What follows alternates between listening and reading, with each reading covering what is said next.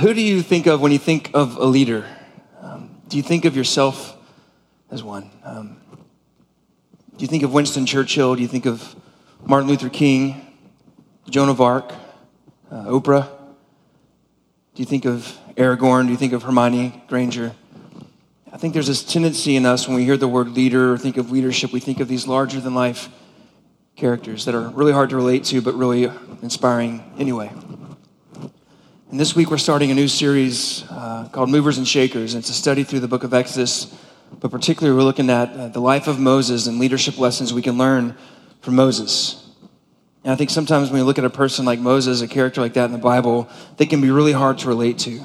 We get this mental image or this actual image of Moses like this, and he's carrying this huge stone tablet over his head. He's got a lightning bolt coming from his hands. At 90 years old, he has arms as big as Arnold Schwarzenegger, and he's just this guy that's like, holy cow, he's intimidating, and I can't connect with this guy at all. And then when we look at his life, it gets even more intimidating. He's the guy that rescued Israel from Egypt.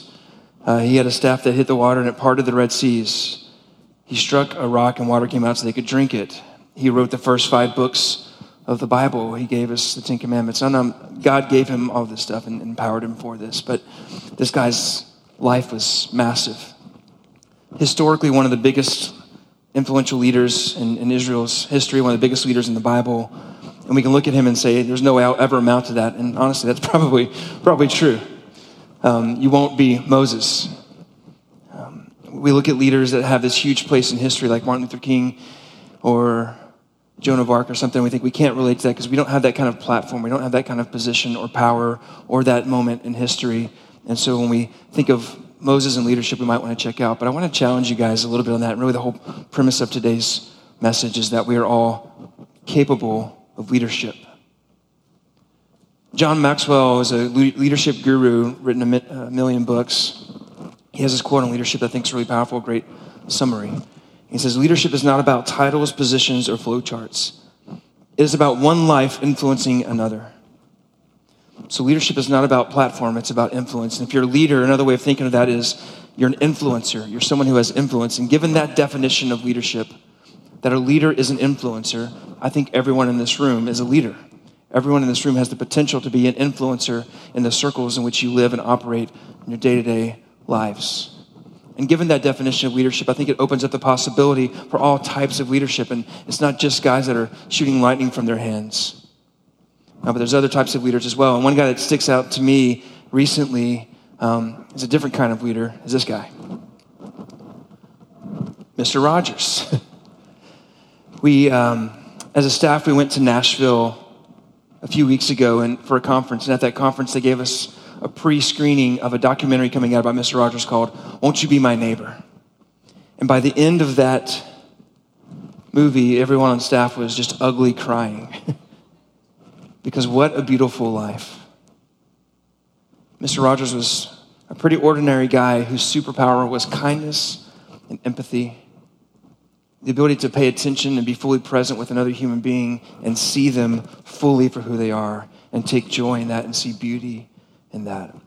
There's a scene in the movie that's really striking to me. There's a child prodigy playing the piano, and Mr. Rogers isn't watching the piano. He isn't watching the child's playing with his hands, but he's staring at the child's face because he wants to see the joy and the emotions that this child has and experiences when he's playing piano, doing what he was created to do. It's just a really powerful moment. You can just see Mr. Rogers just enthralled by this kid's mastery of the instrument.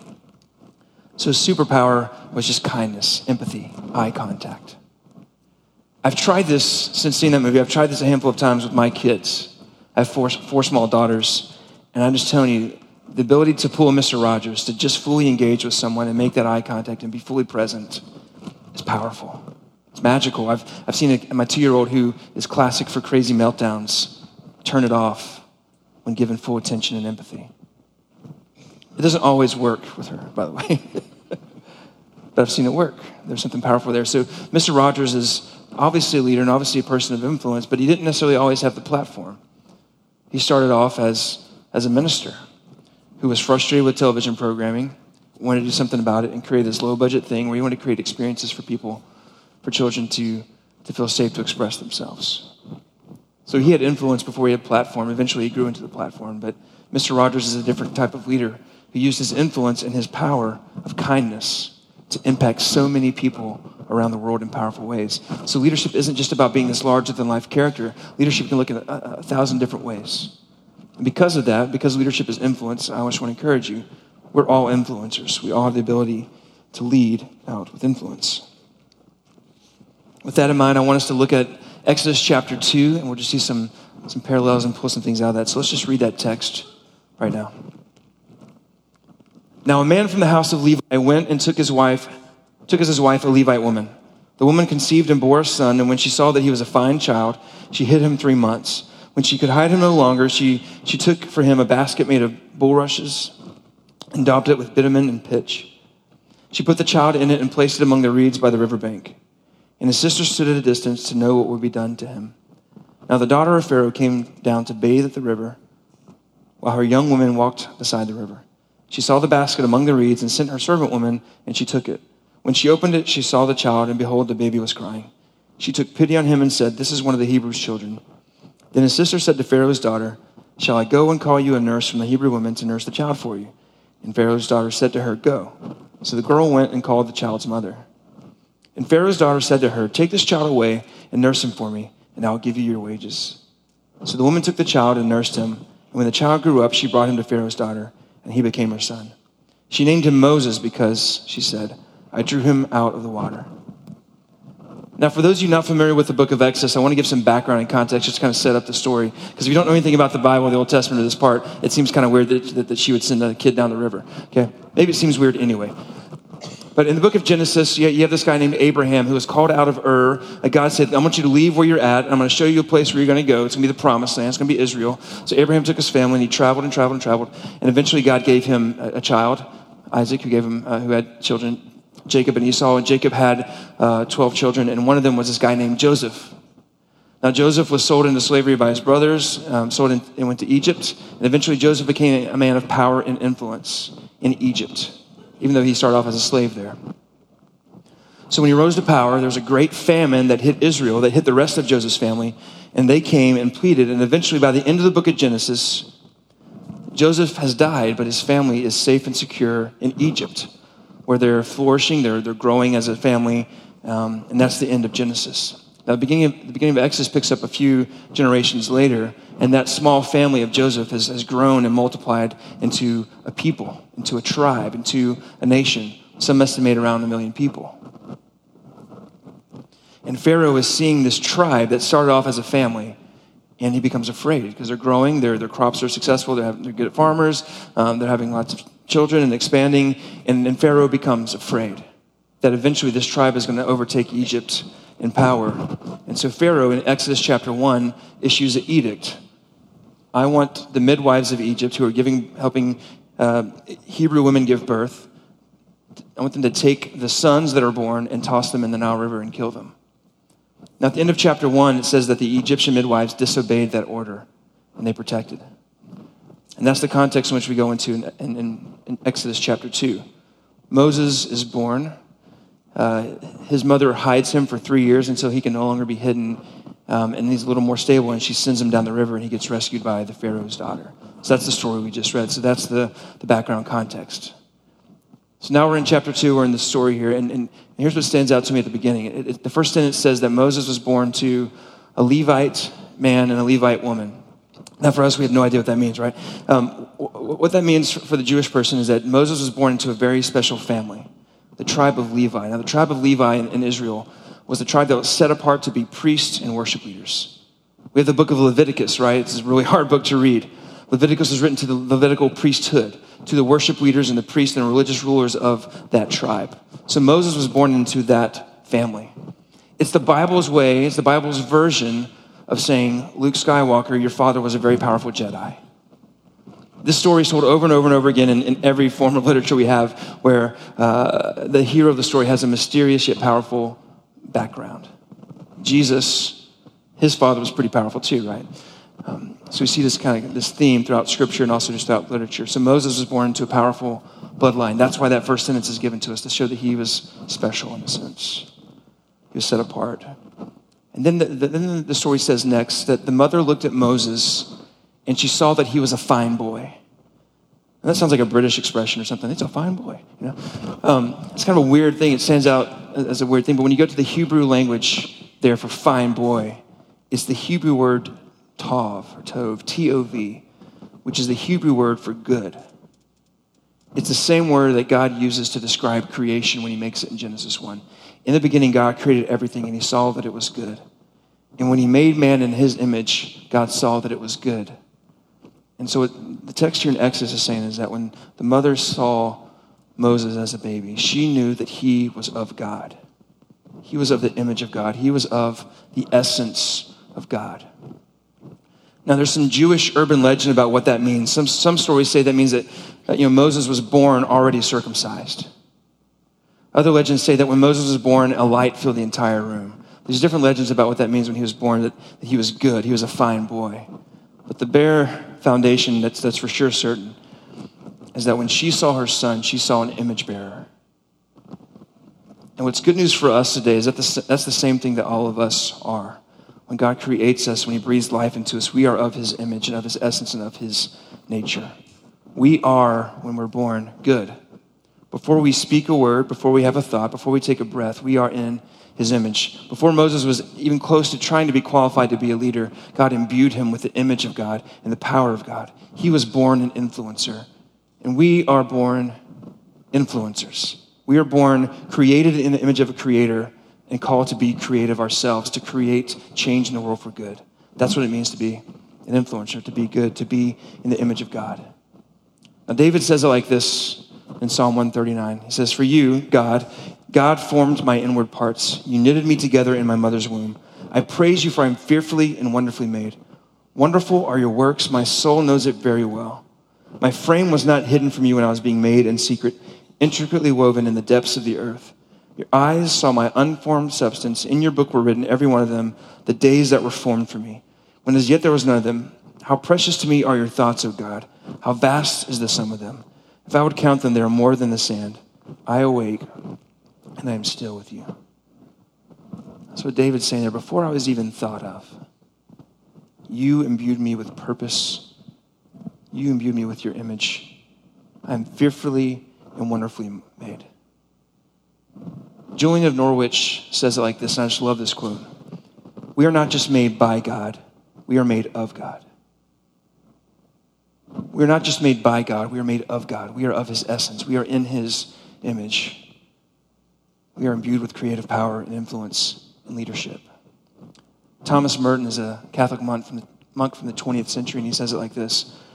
A tree gives glory to God by being a tree. From being what God means it to be, it is obeying God. It consents, so to speak, to God's creative love. It is expressing an idea which is in God and which is not distinct from the essence of God. And therefore, a tree imitates God by being a tree. Another way of saying that is we imitate God when we are fully ourselves. When we fully discover and grow into and live into the person that God has created us to be in Christ. Everyone in this room is an image bearer. Everyone in this room has a sliver of an expression of the nature of God. The beauty of the church and the beauty of community is that when we come together in wholeness, we're all different reflections of God that come together and create a fuller picture of the vastness of God. Everyone in this room has different personalities, different experiences, different backgrounds, different past, different passions, different talents.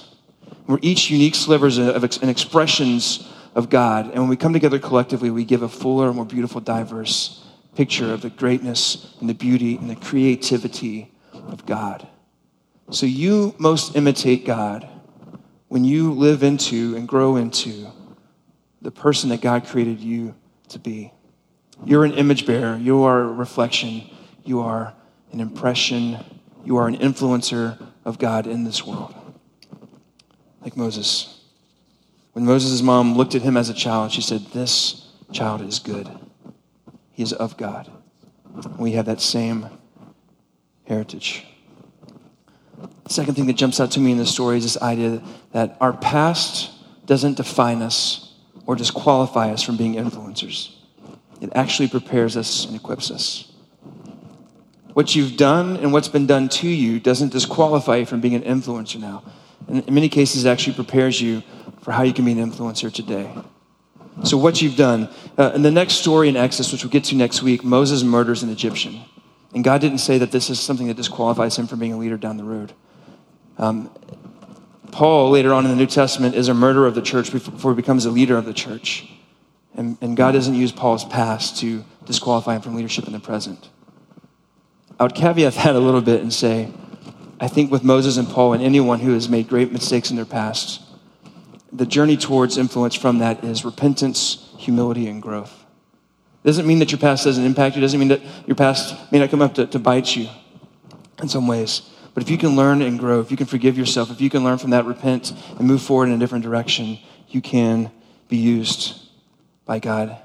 And your past won't disqualify you. There's plenty of stories, and the story after story in Scripture of how someone's mistakes and failures isn't the end of their story. We look at Jacob, who cheated his father, who cheated his brother, who was kind of a snake. But eventually he grew and he repented and he developed into a person that God would use as an influencer. We look at Zacchaeus in the Gospels, who stole from the poor as a tax collector. And as he began to follow Jesus, he repented of that sin of thievery. He grew from that and he actually flipped that and became a generous person. He gave to the poor rather than taking from them. So his past didn't disqualify him. It was an opportunity for growth through repentance. So what you've done isn't a disqualifier. And what's been done to you isn't a disqualifier. What's been done to you in your past does not disqualify you. It does not define you. In fact, oftentimes it's the platform from which you can influence. And I would say it this way. Your pain shapes your passion. Your past pain can shape your passion. We look at Moses. Moses grew up in a very broken situation. The people around him, his people, were being murdered and the children were being thrown into the river. He grew up witnessing the oppression of the Israelites under the slavery and the bondage of the Egyptians. He grew up seeing his people being beaten, mocked, and worked literally to death. That was his pain. But that pain shaped his passion, so years later he would come back and he would bring redemption and deliverance for his people. His past pain shaped his passion towards being this type of leader. Mr. Rogers, as a child, was overweight and often bullied and didn't have a chance to, he didn't have a place to share and express his emotions and how he processed all that. And so as he grew up, he realized, I need to create a safe place for children to understand their feelings and to express them so that they can be healthy human beings. So Mr. Rogers' pain shaped his passion. His pain shaped how he would influence the world. For me, I grew up when I was young. My sister passed away. She was 3. I was about 7 or 8, and that broke me and my family for a long time. And I'm sure it's still broken. We're still broken in some ways from that.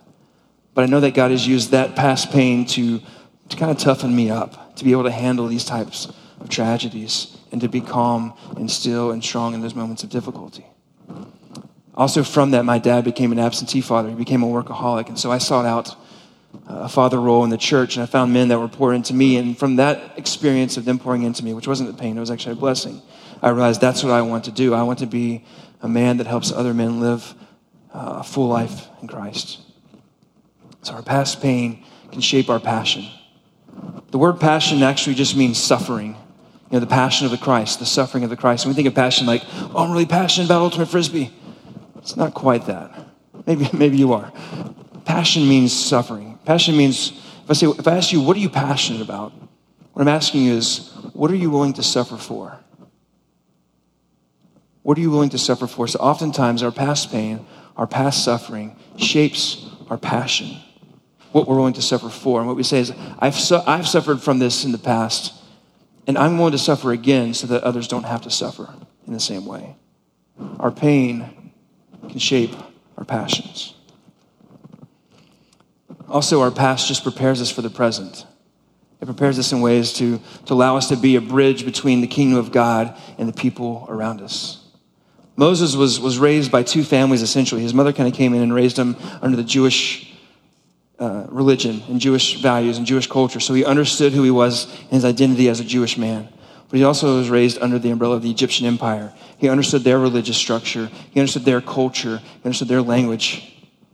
And so a time came decades later where God used both of those past experiences to let Moses be a bridge between Yahweh, the God of the Old Testament, and Pharaoh, in the culture of Egypt. He could speak both languages. He understood both religious structures and cultures, and he was a bridge between the two. God used his past to allow him to be an influencer later on in life. In the same way, in the New Testament, Paul was raised in the city of Tarsus. Now, Tarsus was a Greek philosophical epicenter, meaning he grew up around a lot of really smart people who talked philosophy all day and Greek culture all day. So he grew up understanding that culture, their beliefs, and their language. But he was also raised in a Jewish household and trained under a strong Jewish rabbi. So he grew up in both worlds. And decades later, God used Paul to take the church, which started off as a Jewish movement, to take the church and move it into a global movement, to reach the Roman Empire and to speak into those languages and those cultures. God used Paul to be a bridge between the Jewish and the Gentile world, and the church expanded, and we're here today because of that. So God used Paul's past as a bridge for his present. I think a lot of times God does the same for us, where our past experiences can shape us and prepare us to speak into situations today because we have experienced that. And we can bring the kingdom of God into these situations because we have familiarity with both. God uses our past to prepare us. In closing, I'll just say this again, that leadership is not about platform. It's about influence. I want us to reread the passage in Exodus that we read at the beginning of this sermon. I want us to read it with this question in mind. Who are the real heroes of the story? Who are the real heroes of this story? Now, a man from the house of Levi went and took as his wife a Levite woman. The woman conceived and bore a son, and when she saw that he was a fine child, she hid him 3 months. When she could hide him no longer, she took for him a basket made of bulrushes and daubed it with bitumen and pitch. She put the child in it and placed it among the reeds by the riverbank. And his sister stood at a distance to know what would be done to him. Now the daughter of Pharaoh came down to bathe at the river, while her young women walked beside the river. She saw the basket among the reeds and sent her servant woman, and she took it. When she opened it, she saw the child, and behold, the baby was crying. She took pity on him and said, "This is one of the Hebrew children." Then his sister said to Pharaoh's daughter, "Shall I go and call you a nurse from the Hebrew woman to nurse the child for you?" And Pharaoh's daughter said to her, "Go." So the girl went and called the child's mother. And Pharaoh's daughter said to her, "Take this child away and nurse him for me, and I will give you your wages." So the woman took the child and nursed him. And when the child grew up, she brought him to Pharaoh's daughter, and he became her son.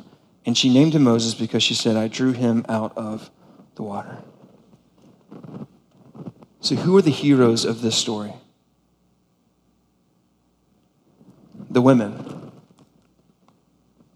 It wasn't the head of the household in that context, the father, that saved Moses. It was the mom. She hid him. She protected him. She sent him down. His sister followed him down the river.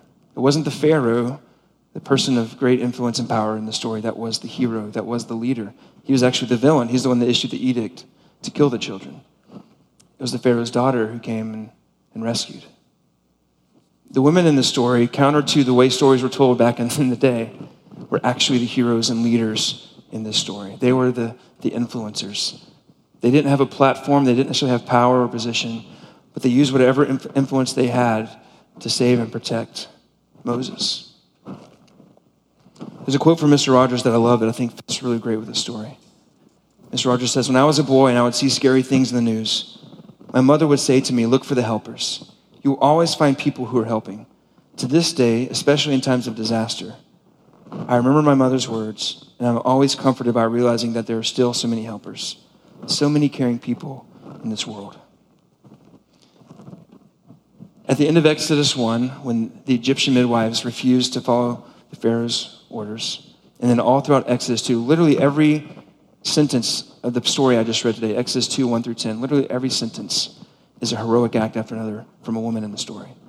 These were the helpers in the story. These were the leaders. These were the influencers. And I think God has called us as a people of God, as the church, to be helpers. In fact, historically, the church has led the charge on helping in times of famine and disease, in times of war, in times of brokenness, in times of injustice throughout history.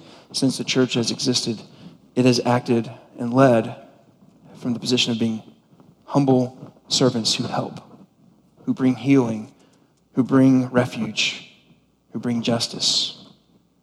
I think over the past century, 2 centuries, you can go 3 centuries, we've lost that narrative. The church has conflated influence with power, and we've sought power and almost ignored our capacity to influence where we're at. And I think Jesus wants us to remind ourselves of his humble beginnings as the son of a carpenter who showed kindness and empathy, who showed wisdom and truth and grace, and used his influence even before he had a platform for the good of other people. God is calling us to be helpers who use whatever we have to bring about change and creation and restoration. So I'm going to close with a few questions. The first would be, how has your past prepared you? How has it impacted you? For some of us, we're still hung up on our past. And it's a process for me. It's been years of a process of letting go, of grieving, of forgiving, of moving on. To not let my past hold me back from who I can be in the present and in the future. So how has your past impacted you? How has it prepared you for who you are today and how you can speak truth and beauty into the world? How you can act and live truth and beauty into the world? How has your past shaped you? The second question is, where do you have influence today? Everyone in this room has influence in our relationships, in our jobs, in our community, in our city. Everyone has influence. So where is your influence? What relationships do you have influence in? And tied to that, where in those spheres of influence are you frustrated? Do you sense injustice or brokenness? And then the last question would simply be, how will you use your influence? What are you going to do in the circles in where you do have influence and lead out in that way? God has created us in his image. He has used our past to shape us and prepare us. He has put us in positions of influence and spheres of influence around us, and he's calling us to lead out like the women in Exodus 2, to use our influence for the sake of justice and healing. Let's pray. God, we thank you for this morning. We thank you for the story of Exodus and just how beautiful and rich it is. I pray as we go along this journey, as we go along and study the different aspects of Moses and his developing leadership, that you allow us to connect with that and resonate with that. But I also ask that you just let us slow down for a second and say, where do we have influence and how can we use it? Just to be your kingdom here in Richmond, in Christ's name. Amen.